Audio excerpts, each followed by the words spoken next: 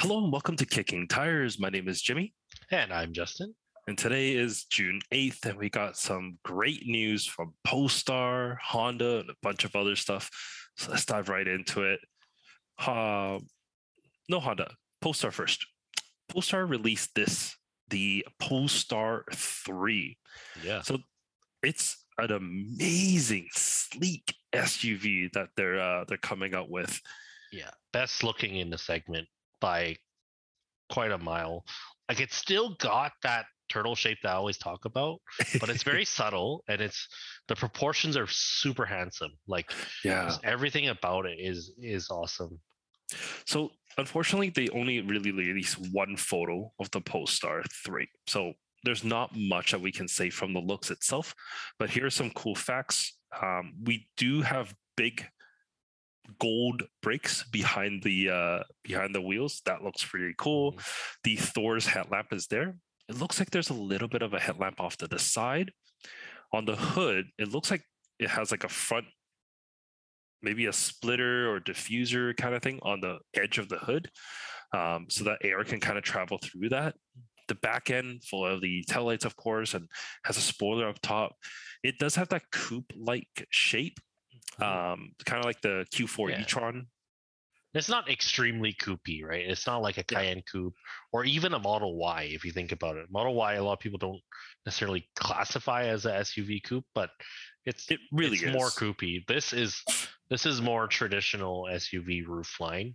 Mhm. Uh, Maybe more like the I-Pace.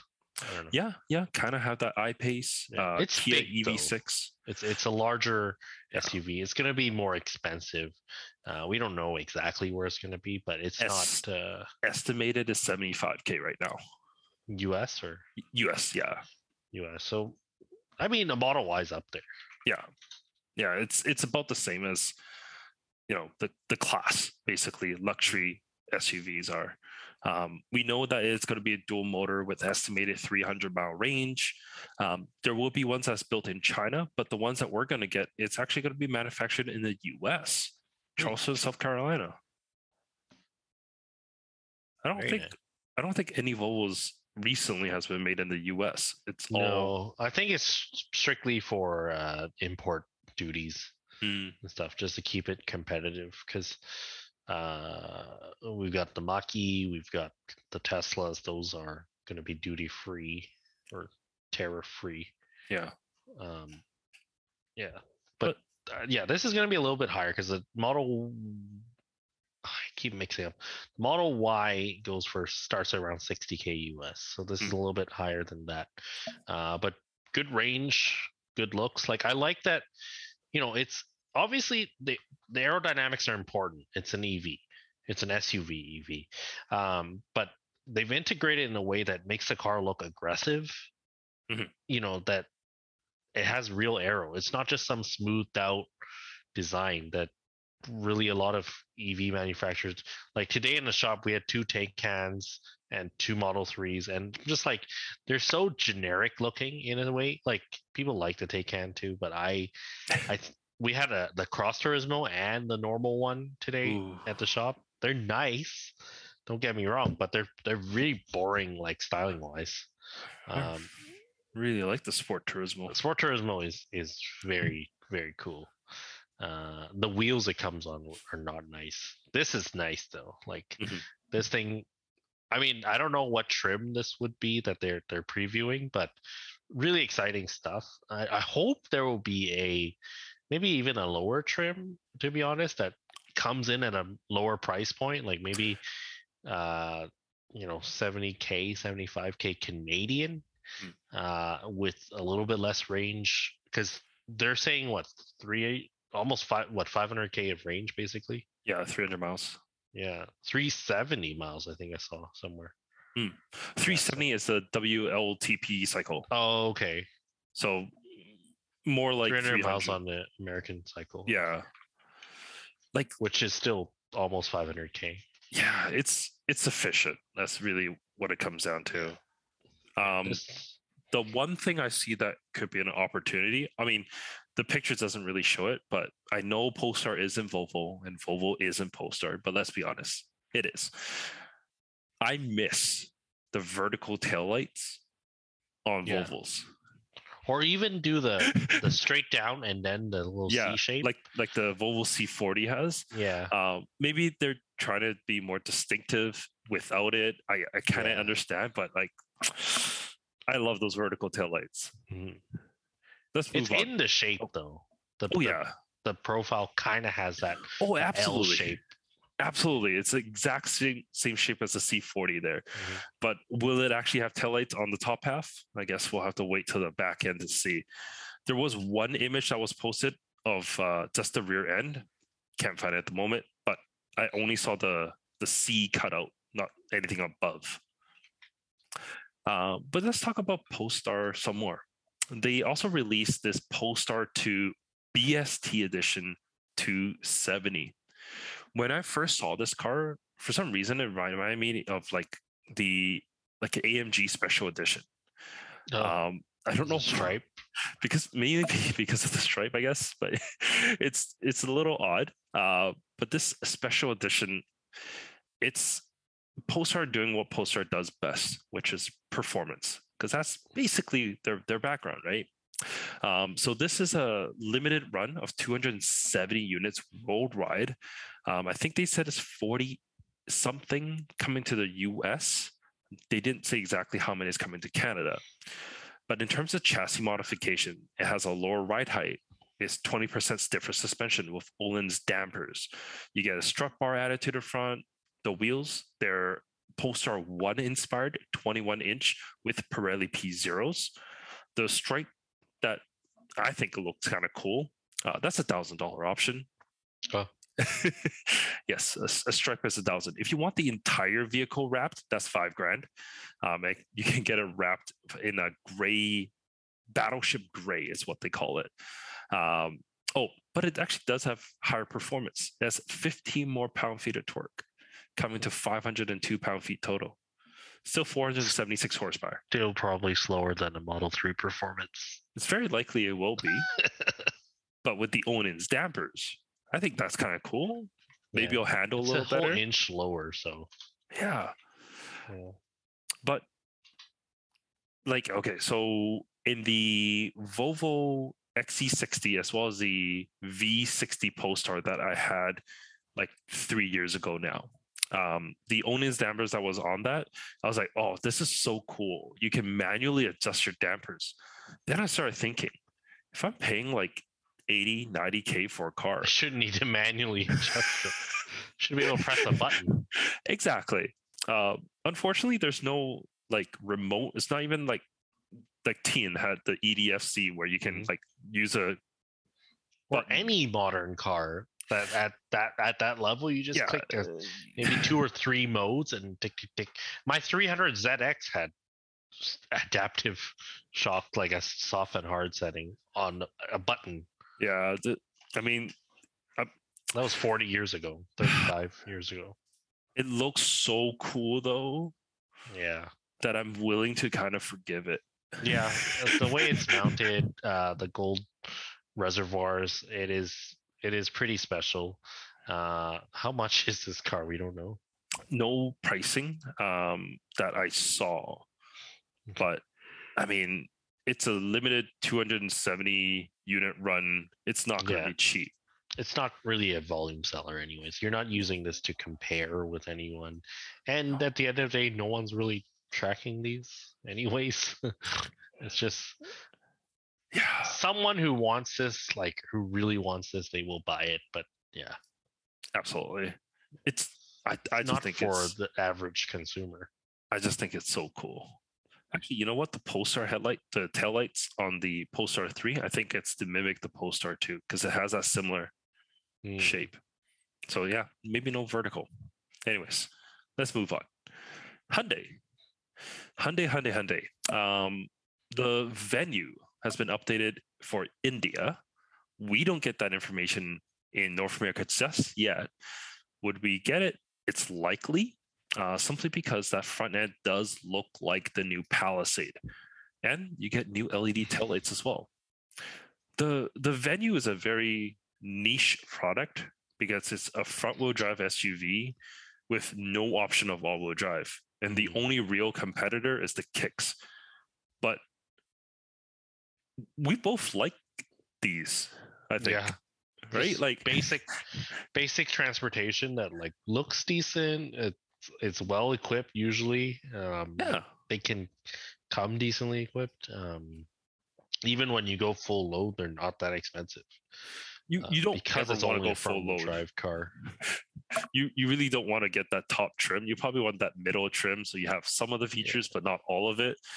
But like I like the Venue. It's a very spacious interior, which it's great. It's loud and boomy on the highway, which you expect, but absolutely no problems with this car. And the update, it just makes it look better than the old one. I don't know. It looks more macho. Hmm. And I don't know if that's what I want out of the Venue. Like I like the old one that looked kinda more cute. cartoony. Mm. Yeah, it looked more like those Choro Q cars. Oh yeah, I know what you're talking about. Yeah, it was very top heavy. This one is just it kind of has that Trailblazer. Is it called Blazer? No. What is Trailblazer, a yeah. little the Yeah, little Trailblazers, right? Korean Oh. Chevy thing? Yeah. Oh yeah, Trailblazer. Yeah. Yeah, a little angry looking Miami blue SUV.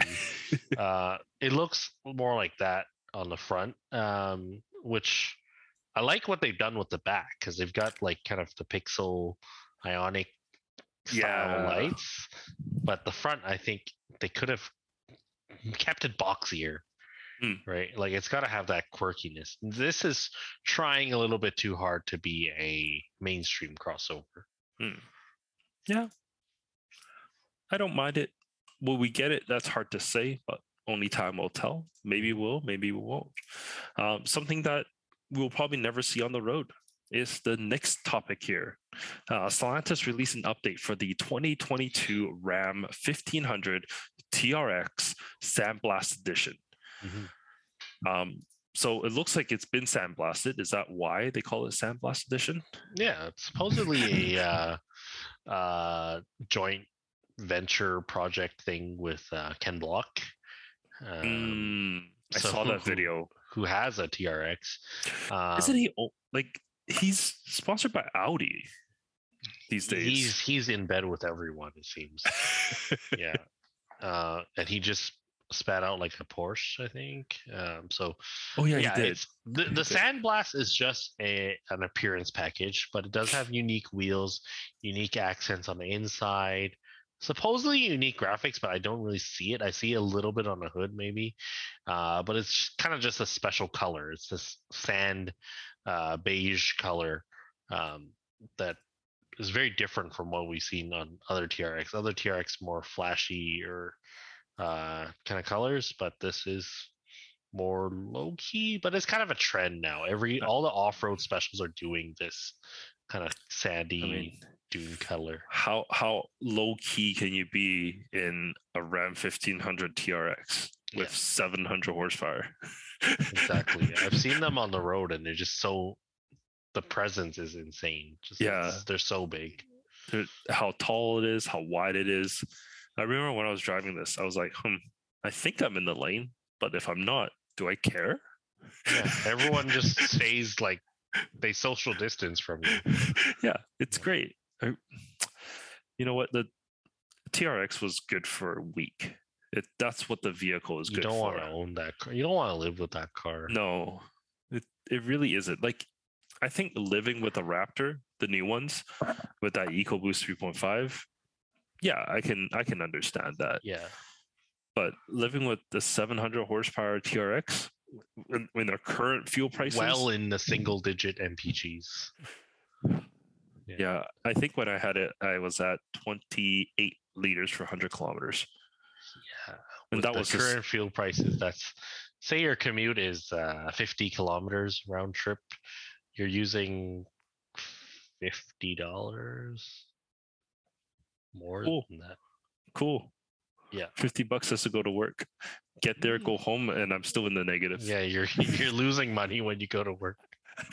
Just stay home. Just stay home. It's a great argument for work from home. Yeah. Let's move on from that. WWDC happened. we generally don't really talk about Apple news, but this one's actually huge. So we want to touch on this. As you know, there's something called CarPlay, which you can connect your phone, and then some of your phone apps are available on the dash of your vehicle, and you're able to like have maps, your music, whatever you kind of really want on the infotainment screen, which is pretty, normal. And we had this for a few years now. And but Apple wants more of that segment. So they released what's known as this next generation of CarPlay, so that it basically takes over the car's infotainment as well as the whole dashboard and everything. Yeah. Here's some screenshots. I actually borrowed this from Motor Authority here from the WWDC event. But like behind the steering wheel, a lot of new vehicles have a digital dash. So why not put a map there with, the range of the vehicle, what speed you're going on? It's like the bare necessities of what you need to see. And it's very Apple, the way that it's kind of shown, because it looks like a very simplistic view. I look at the gauge cluster, and I'm like, that is all over the place, all different colors. And I'm like, someone in their design department is like, yeah, you got to color code everything. You got to position everything like this is distinctly. Bad. It's not great. There's a lot of potential, but here. This one's just software. Yeah, this one is better, and this one, the one that we're looking now for those listening, is a full width display. So it's kind of, I think the Honda E had that, where you just have screen basically from pillar to pillar, and it works in this case. But at the same time, there's so many widgets. Like it looks like a desktop dashboard, which I think is a little bit distracting. I don't need to see my calendar and stuff. Like okay, so you know what? The calendar, current CarPlay, you can't see your calendar, and I like it. So from the home. From the home screen. You can also have it as a calendar app, but why I like calendar is because, like, for example, like a few days ago, I had to pick up something from Surrey for a friend. The calendar event reminded me when I was driving and asked me if I wanted to navigate there. Like it was so integrated. I was like, perfect. I just tapped yes, and it's navigated my way there. And once I was there, I got back in the car. It's like, do you want to go home?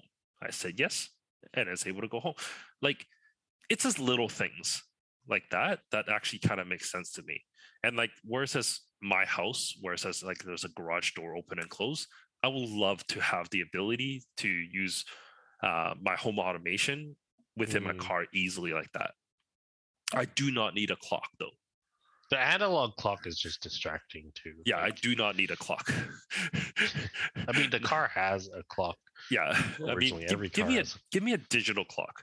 All right, I don't care who you are. Putting an analog clock on your dash, it's sure you can see roughly what time it is, but it's much easier to see a digital display and read it out. It's much, much, much faster. See, I'm one of these guys that I could do without the whole CarPlay and Android Auto thing.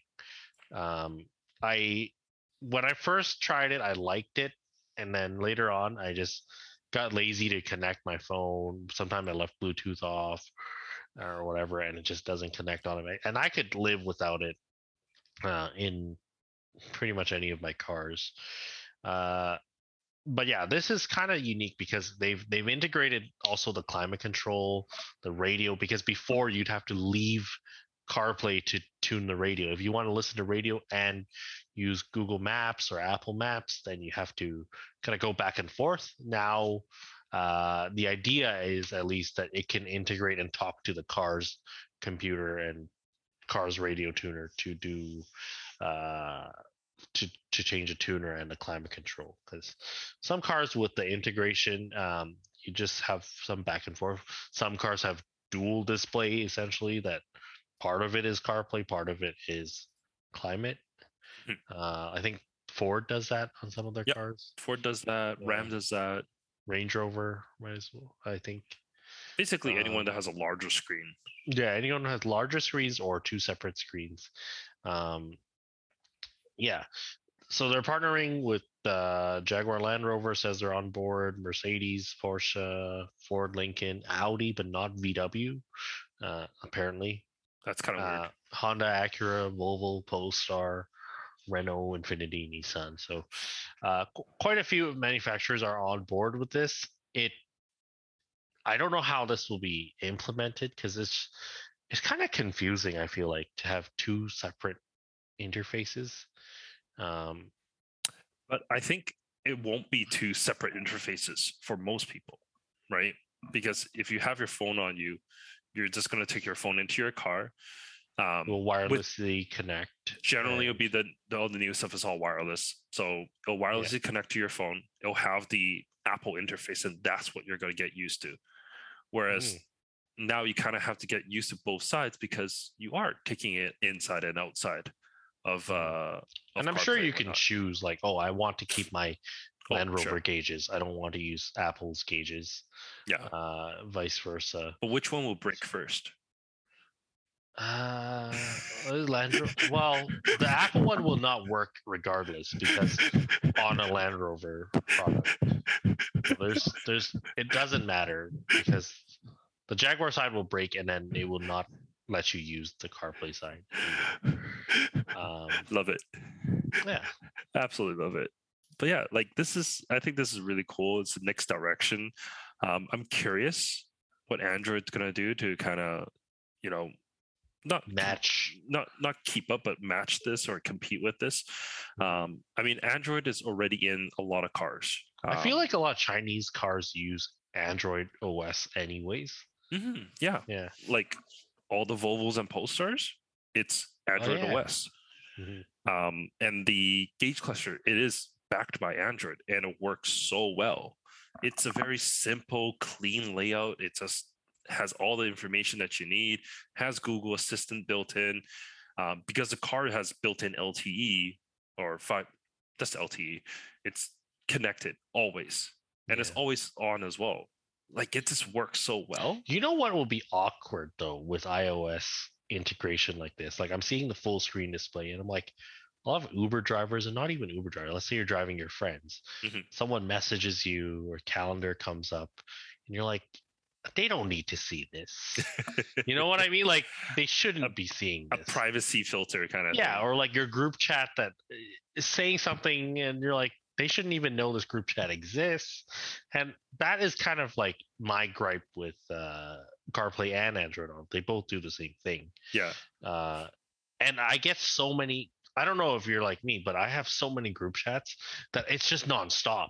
Like all my group chats are muted. I mute some of them, but like I cannot manage right now. Like there's so much, coming at me. Every single one of my group chats within WhatsApp as well as iMessage is muted because I can't be bothered looking at my phone every second for it's so distracting. It's just like you look away for like 30 minutes and then there's 500 messages and you're like, well, what am I going to do now? I'm going to just scroll and then hopefully if you get tagged, I'll look at it and then that's it. Like it's insane the world we live in. But yeah, that's iOS 16. Let's move on to the most controversial topic of the week. Our last story. It's the biggest story because it should be a significant release this week, which we've talked about it in the past, how we're getting a different model from the rest of the world, Japan and Europe, but we are getting our version of the HRV. 2023 Honda HRV. Pricing is all up on honda.ca if you're interested. It looks like the teaser shots that we saw, the renderings and whatnot, and the interior is very Civic. It's a Civic-based crossover, and we lose some features that we had in the old HRV. It's not quite as boxy and kind of basic, I guess, as the old one, but you also lose the magic seats. They've moved up market in some senses, but I think in a way that may backfire on Honda. So let's start. I mean, the car now has the 2-liter engine from the base Civic, no 1.5 turbo that we see in the CRV and most of the Civic products in this price range. You can get it as either front-wheel drive or all-wheel drive. Base price for the front-wheel drive is 28.7 here in Canada before destination, and 31 31K before destination for the all-wheel drive base LX model. And 31, it's real money. Like for an all-wheel drive sub, well, is it really subcompact these days?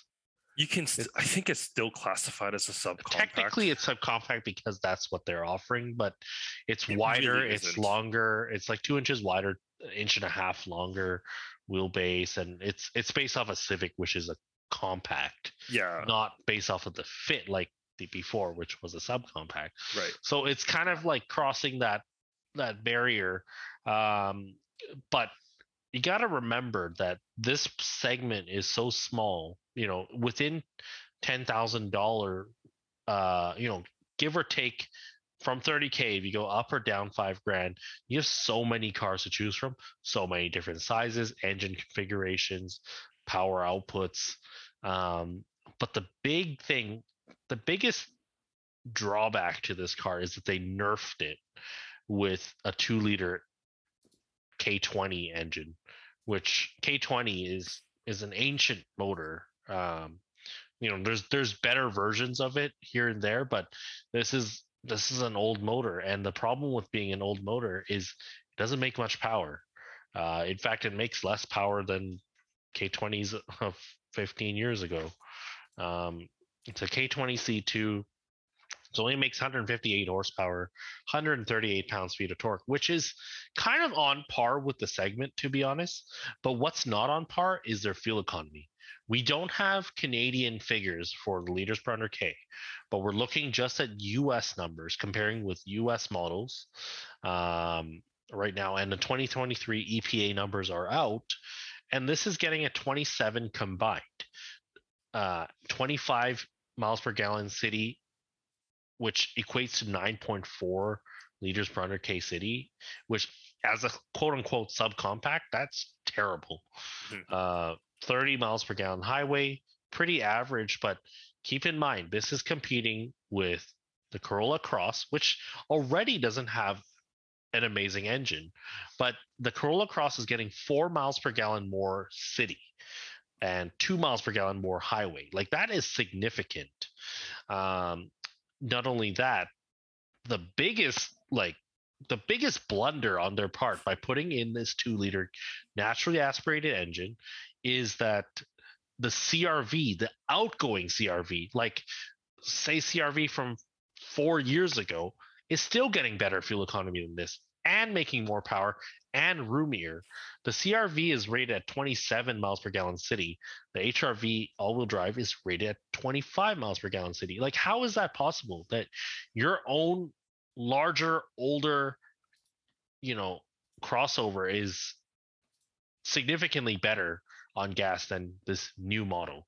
That is the biggest disappointment. And, you know, okay, it's a Honda. There's a premium. There's always a premium associated with a Honda, whether it's the Pilot or the Odyssey or the Civic. Like, these cars, you typically get less for your money compared to any of the kind of second tier Japanese brand like the Nissans, Mitsubishi, Kia, Hyundai, obviously.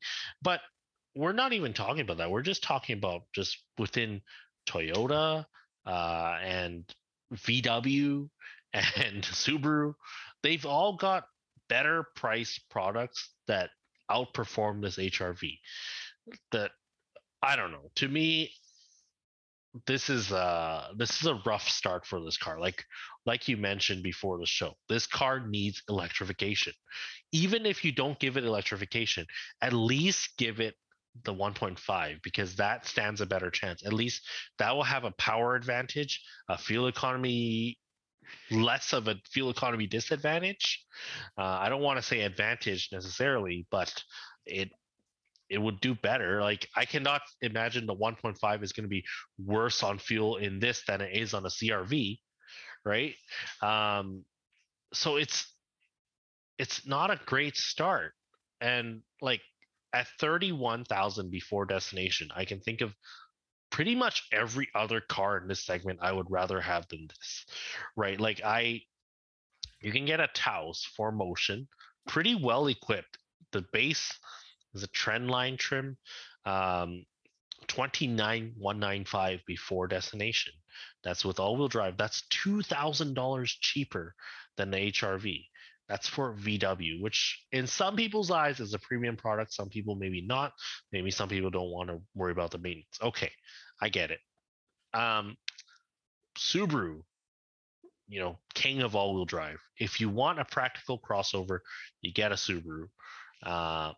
If you want all-wheel drive, you want to, embrace the winter. Crosstrek with eyesight, so automatic, starts at 26. Crosstrek starts $5,000. No, yeah, $5,000 less than the HRV. Making similar power, 152 horsepower. This makes 158. Very similar cargo volume. When you fold the seats down, it's virtually identical. Crosstrek is like slightly bigger with the seats down, slightly smaller with the seats up, but it's a Crosstrek. Like that car is such a proven vehicle in terms of resale value, reliability.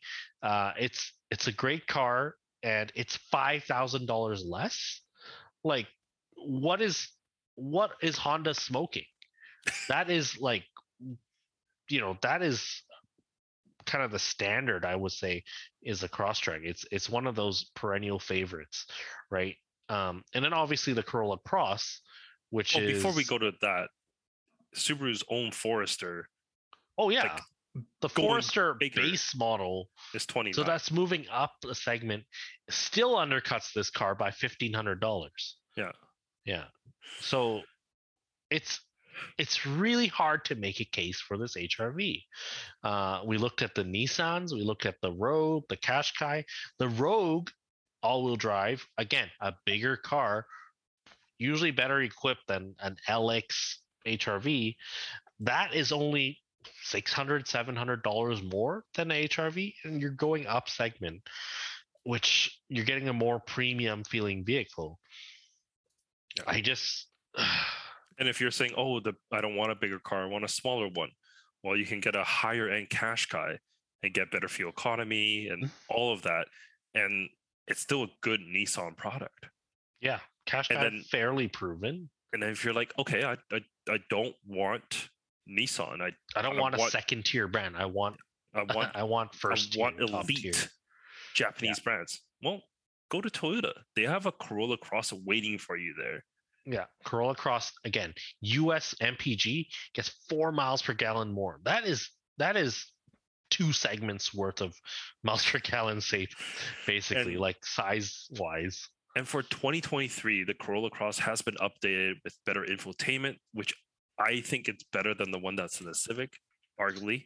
Yeah. And the 2023, you can get the Corolla Cross in an all-wheel drive hybrid.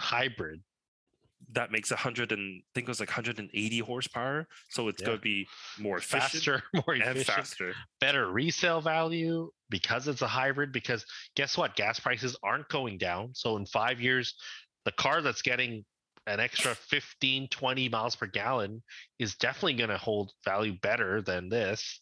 Mm-hmm. And the Corolla Cross all-wheel drive, again, starts at $26,290 before destination. Again, that's almost $5,000 less than the HRV starting price, while getting better fuel economy and being at least equal in terms of brand prestige.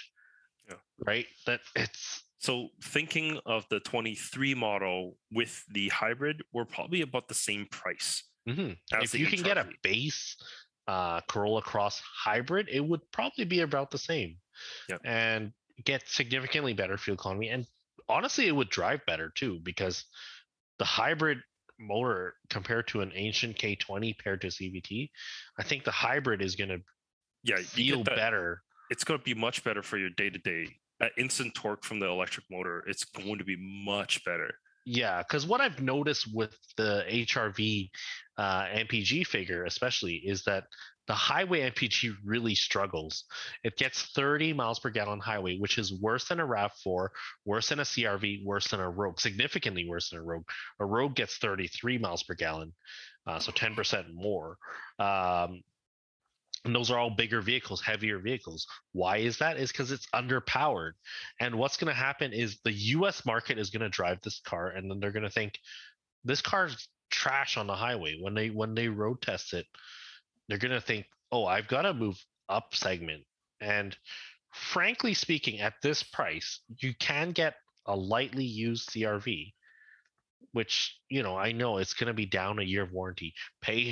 Buy an extended warranty on it, and you'll still be happier because that car, I think, still would feel nicer inside as far as the trimming and whatnot. It would be nicer to drive because it's got more torque, and it'd be way roomier inside. Mm-hmm. Yeah, just this, like, the HRV just doesn't really make a lot of sense. Yeah, they price themselves about 4K too high. So it's priced higher. So okay, so the HRV for North America, as Justin said right at the beginning, it's designed for North Americans, right? So it's bigger, it's roomier, so that North Americans, because we are physically larger here than the other parts of the world, they will fit inside the car. That's basically what it comes down to. It's designed for our roads as well. But here's the thing, the subcompact segment, I think it's just gone too big. This is bigger than my 2010 CRV, and I can carry 2 kids in there. I can carry 5 people in there with no problems.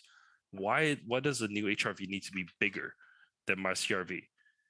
That's from 2010. I have a 12-year-old CRV and it has more horsepower than this from a K24 and more torque from this, and basically the same fuel economy. It really doesn't make a lot of sense, this HRV. Like, obviously, I'm going to book it as soon as I can get one, and I will really want to see, how it handles and all that good stuff. But like, just on paper, this vehicle does not make sense. It's really hard to make a case for it. Like, and I think you really want a Honda. I think the reason why it's priced higher is because it is a North American product. Generally, when it's a global product, they can reduce the price a little bit. Yeah, because your R&D and your tooling and everything's split spread out. Exactly.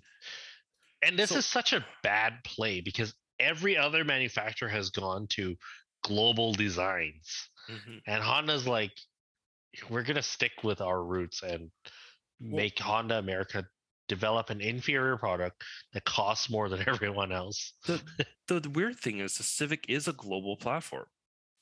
Right. But the HRV, there is a global HRV that's used in everywhere else in the world. And on paper, it looks pretty good.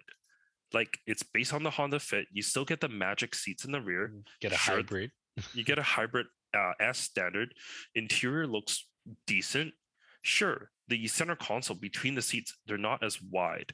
But like, it just looks so much more practical. And I can't stress how useful magic seats are. When I had the magic seats in the Honda Fit that I had, I can use that thing for moving. It was like the biggest box fan ever.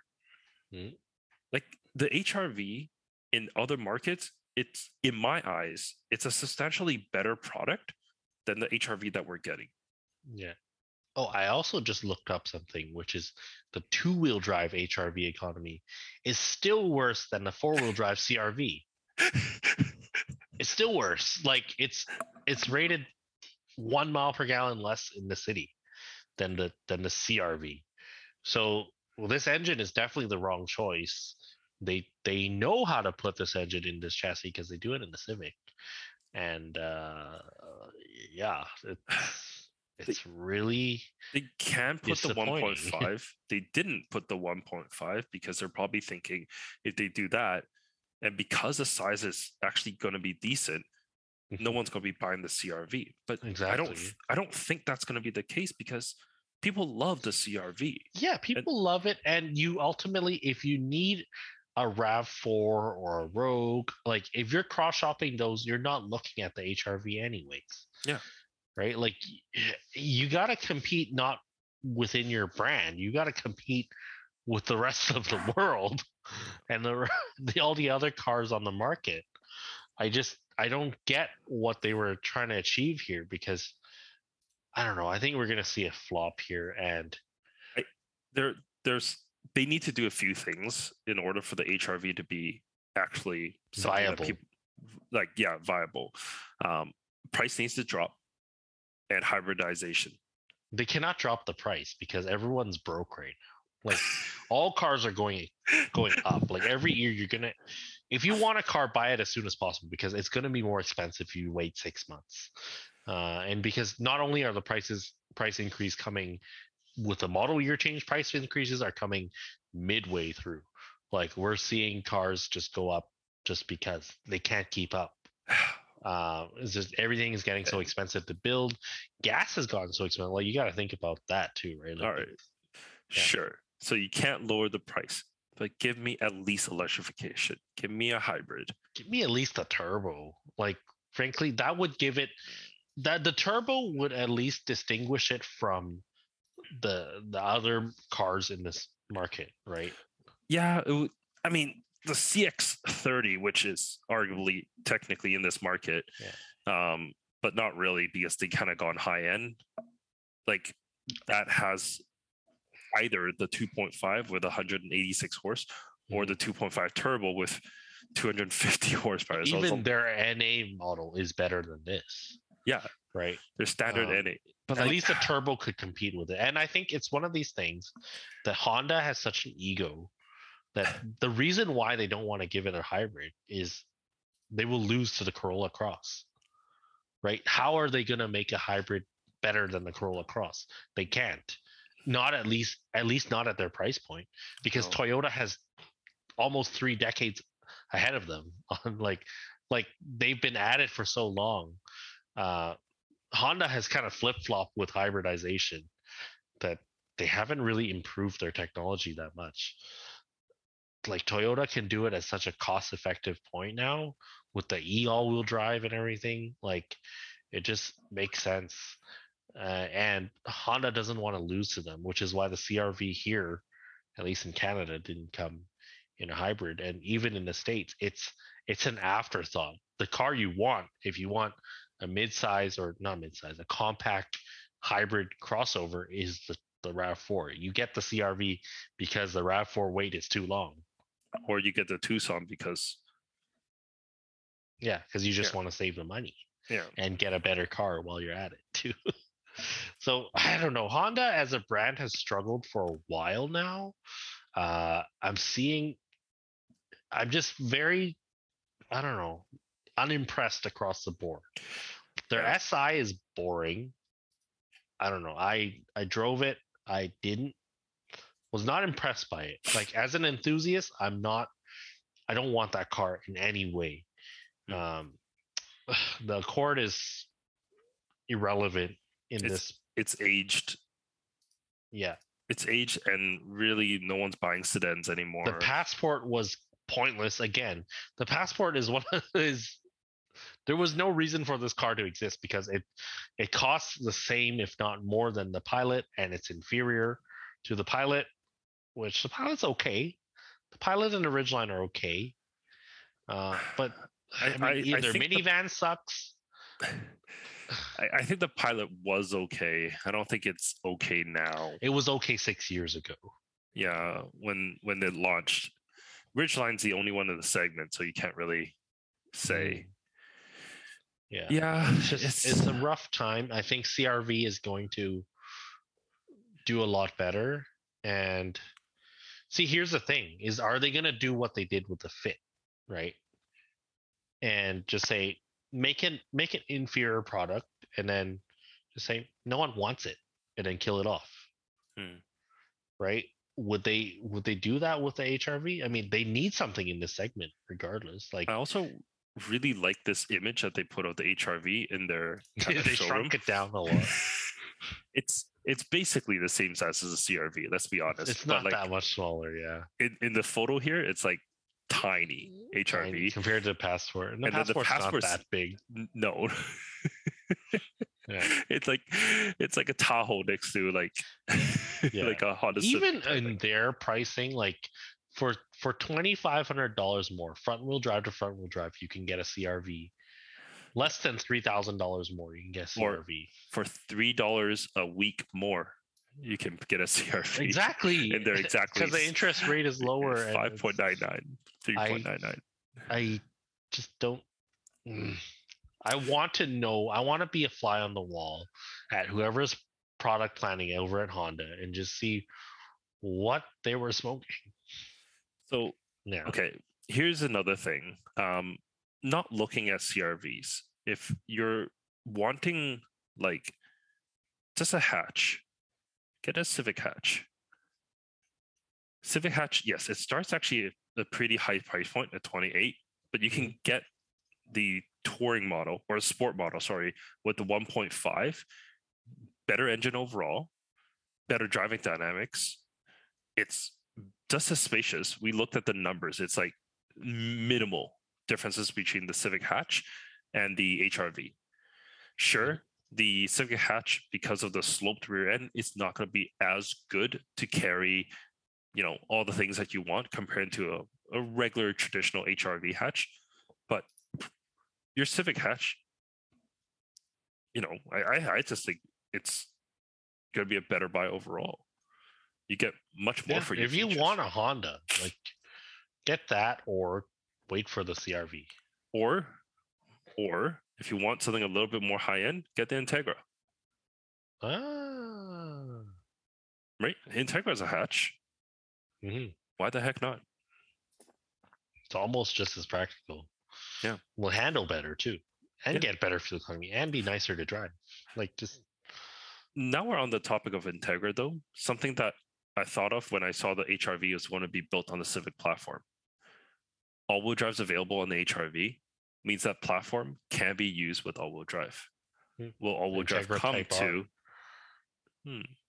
Well, Type S, not Type R. Type S. Yeah.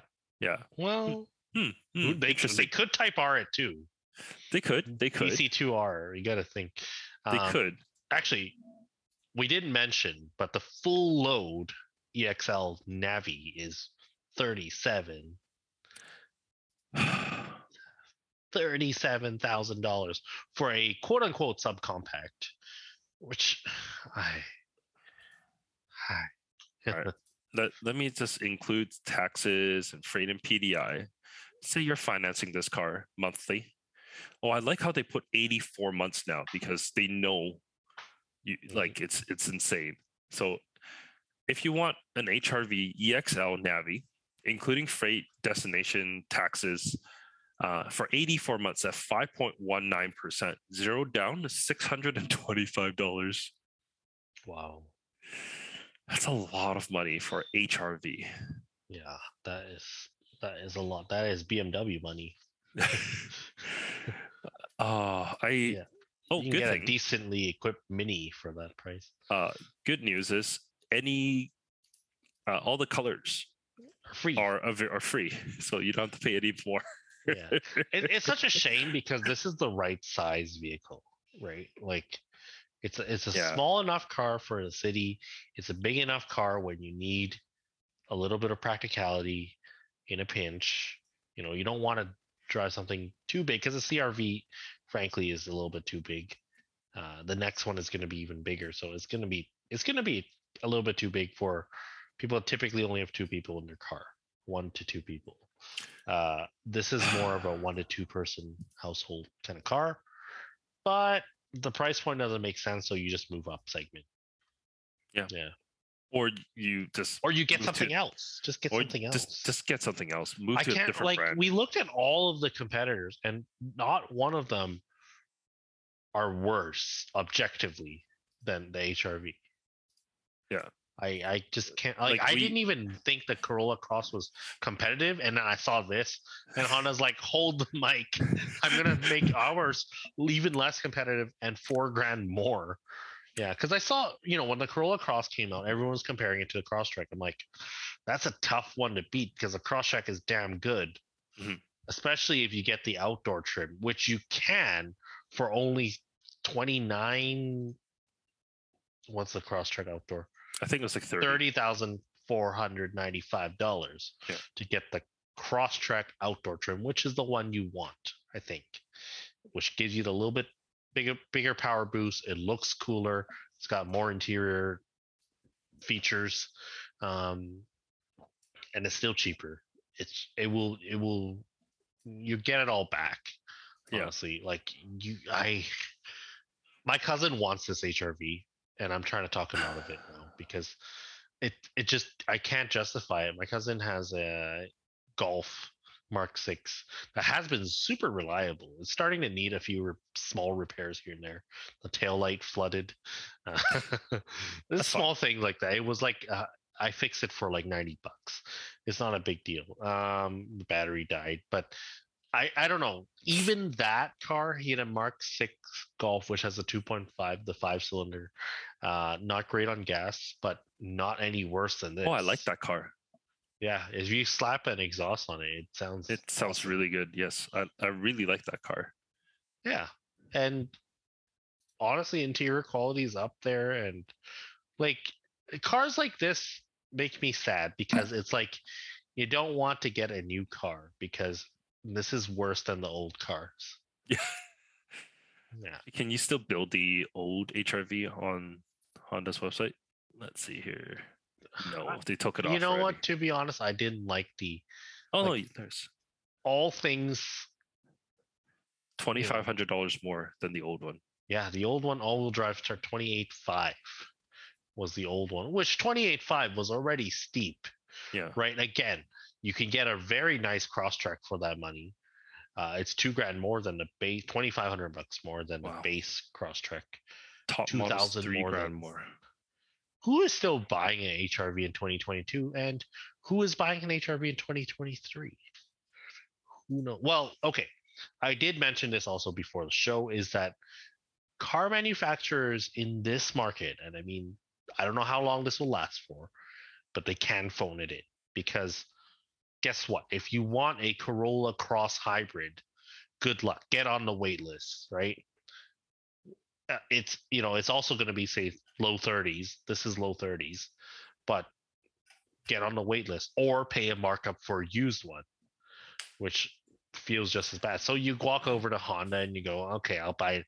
I'll settle for the HRV. I know it's not as good. It's not as good on gas. It's slower. It's not really.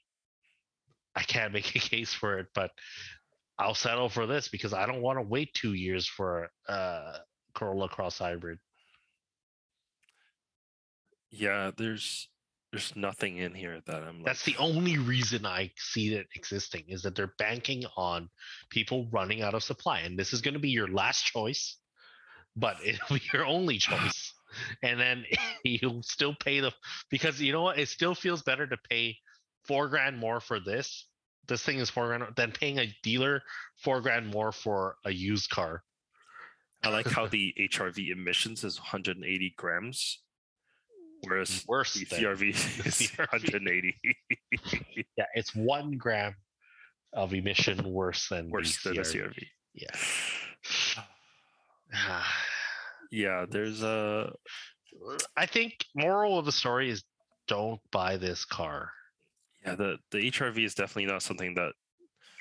I mean, because obviously, okay, you haven't driven it yet. No, but we know what to expect. We know it's a Civic. Yeah, which is a good car. It's a decent car, but still, it's not $4,000 to $5,000 better than everyone else. Yeah, that is the dilemma. Yeah, it's definitely the hard one. Yeah, we'll see. We'll see if our prediction is true, and we'll see what the sales figures are like in a year. I think they will still sell out because everyone is selling out. Right. Yeah. That's ultimately the case. Is there's not really any subcompact crossover surplus anywhere, right? So ultimately, that's definitely the case right now. But how will this be in 4 years if they're still dragging the 2-liter disappointment motor in 2027? How?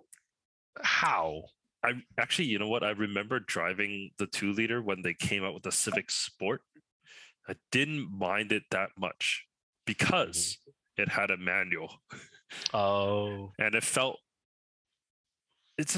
like an old friend, like a K20 manual. there is something about it. Like, but the thing is, this is going to be a CVT car with room for a lot of luggage and passengers, right? If you have 4 people in this, you're going to be pretty depressed. Like, imagine taking this on a road trip. It has the room, say we want to go on a day trip to Seattle and you had this car. It has the room to physically do it, but it's not going to be happy. But would you be able to get onto the highway through the on-ramp? Like, with enough momentum, like with the tires screeching. No, tires won't screech. Let's be honest. With this amount of power, it can't screech a thing. But like, it is a concern, right? There are short on ramps, like the merging safely with a family of 4.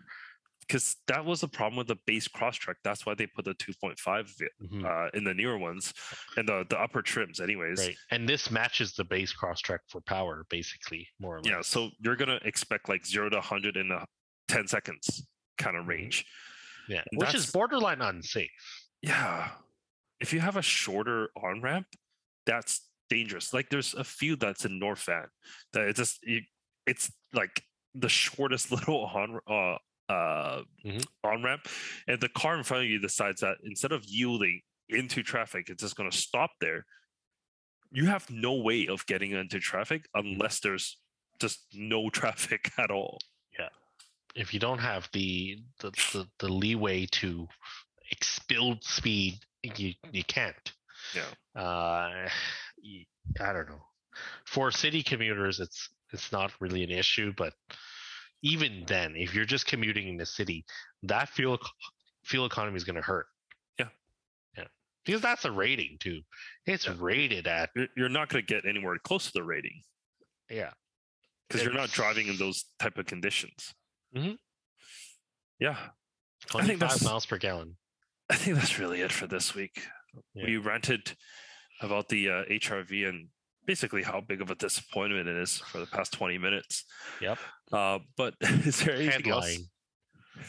The biggest disappointment. Anything else you want to add for this week? No, I think that's all my thoughts. All your thoughts. All right. We'll catch you all again next week. Don't buy an HRV. Tell your friends about this podcast, but also tell them don't buy an HRV. It's good consumer advice. It really is. Just don't do it. We know this segment. Like, I think we know this segment. I think I've driven enough cars to know this segment decently well. And I know what people are looking for in this kind of class of vehicles. And it doesn't suit it. It's such a last resort, which is okay in 2022. Okay, I want to check one thing. Because one saving grace. No, this is not a saving grace. We always know that the CX-30 is overpriced. It's a final nail in the coffin. Yeah, that's exactly what it is. We know the CX-30 is overpriced, but it's not, because the GX. Oh my God, it's $2,000 more for the turbo motor compared to an HRV. It's $2,000 more. That's it. And that's the top trim. Or if you go base, the CX-30 is $2,000 less than a base HRV, and it will be nicer inside, nicer to drive, nicer to look at, and just as bad on gas. I wouldn't go for the base for that. It's got the 155 horsepower. Yeah, it's a 2-liter. Go for the GS for the same price. Yeah. In Canada, you can get it with the 2-liter, but in the US, 2.5 is base. It's kind of weird. But just go for the GS. It's $31,000, which is well equipped. It's same price as the all-wheel drive HRV. You're going to get a much better car overall. I looked at economy on the CX-30. It's still better than 9.4. Yeah. If you want a hot rod, just get the GT with the turbo. $2,000 more gets you 100 more horsepower. Yeah, 100 more horsepower, and like almost 200 pounds-feet more torque. And the same fuel economy. 200... Real world, maybe not, but who actually knows? no. Real world, probably, because with the it doesn't have to work as hard. Exactly. I had 2 Accords before. I had a V6 and a 4-cylinder. I was like, oh, the 4-cylinder should save me fuel, but I was driving up and down the Willenden hill all the time, and I found that the 4-cylinder just never got the economy that it should because it's working harder. I mean, the V6 is pretty rough for fuel economy. The Yeah, single overhead cam. You know, it sounded good in my head. Yeah, it's 39. Like this, we know that Mazda products are generally priced higher because they're kind of going with that premium segment. Mhm. And I mean, if you sat and the same inside, thing, VW products are usually priced higher. yeah, And VW undercuts this car by $2,000. yeah, there's really no reason. VW and Mazda both undercut it by $2,000. That is insane. I was thinking that the GT would be like, for some reason in my head, I thought it was like 40 something. I was like, oh, okay. You know, it's really far above. But Yeah. $2,000, You get a lot more car for $2,000. 100 horsepower, 200 pound-feet more torque. No, no, not at all. Anyways, that's really it for this week. Enough ranting. Thank you so much for tuning in, watching, and all that good stuff. And we'll see you next week, guys. Take care.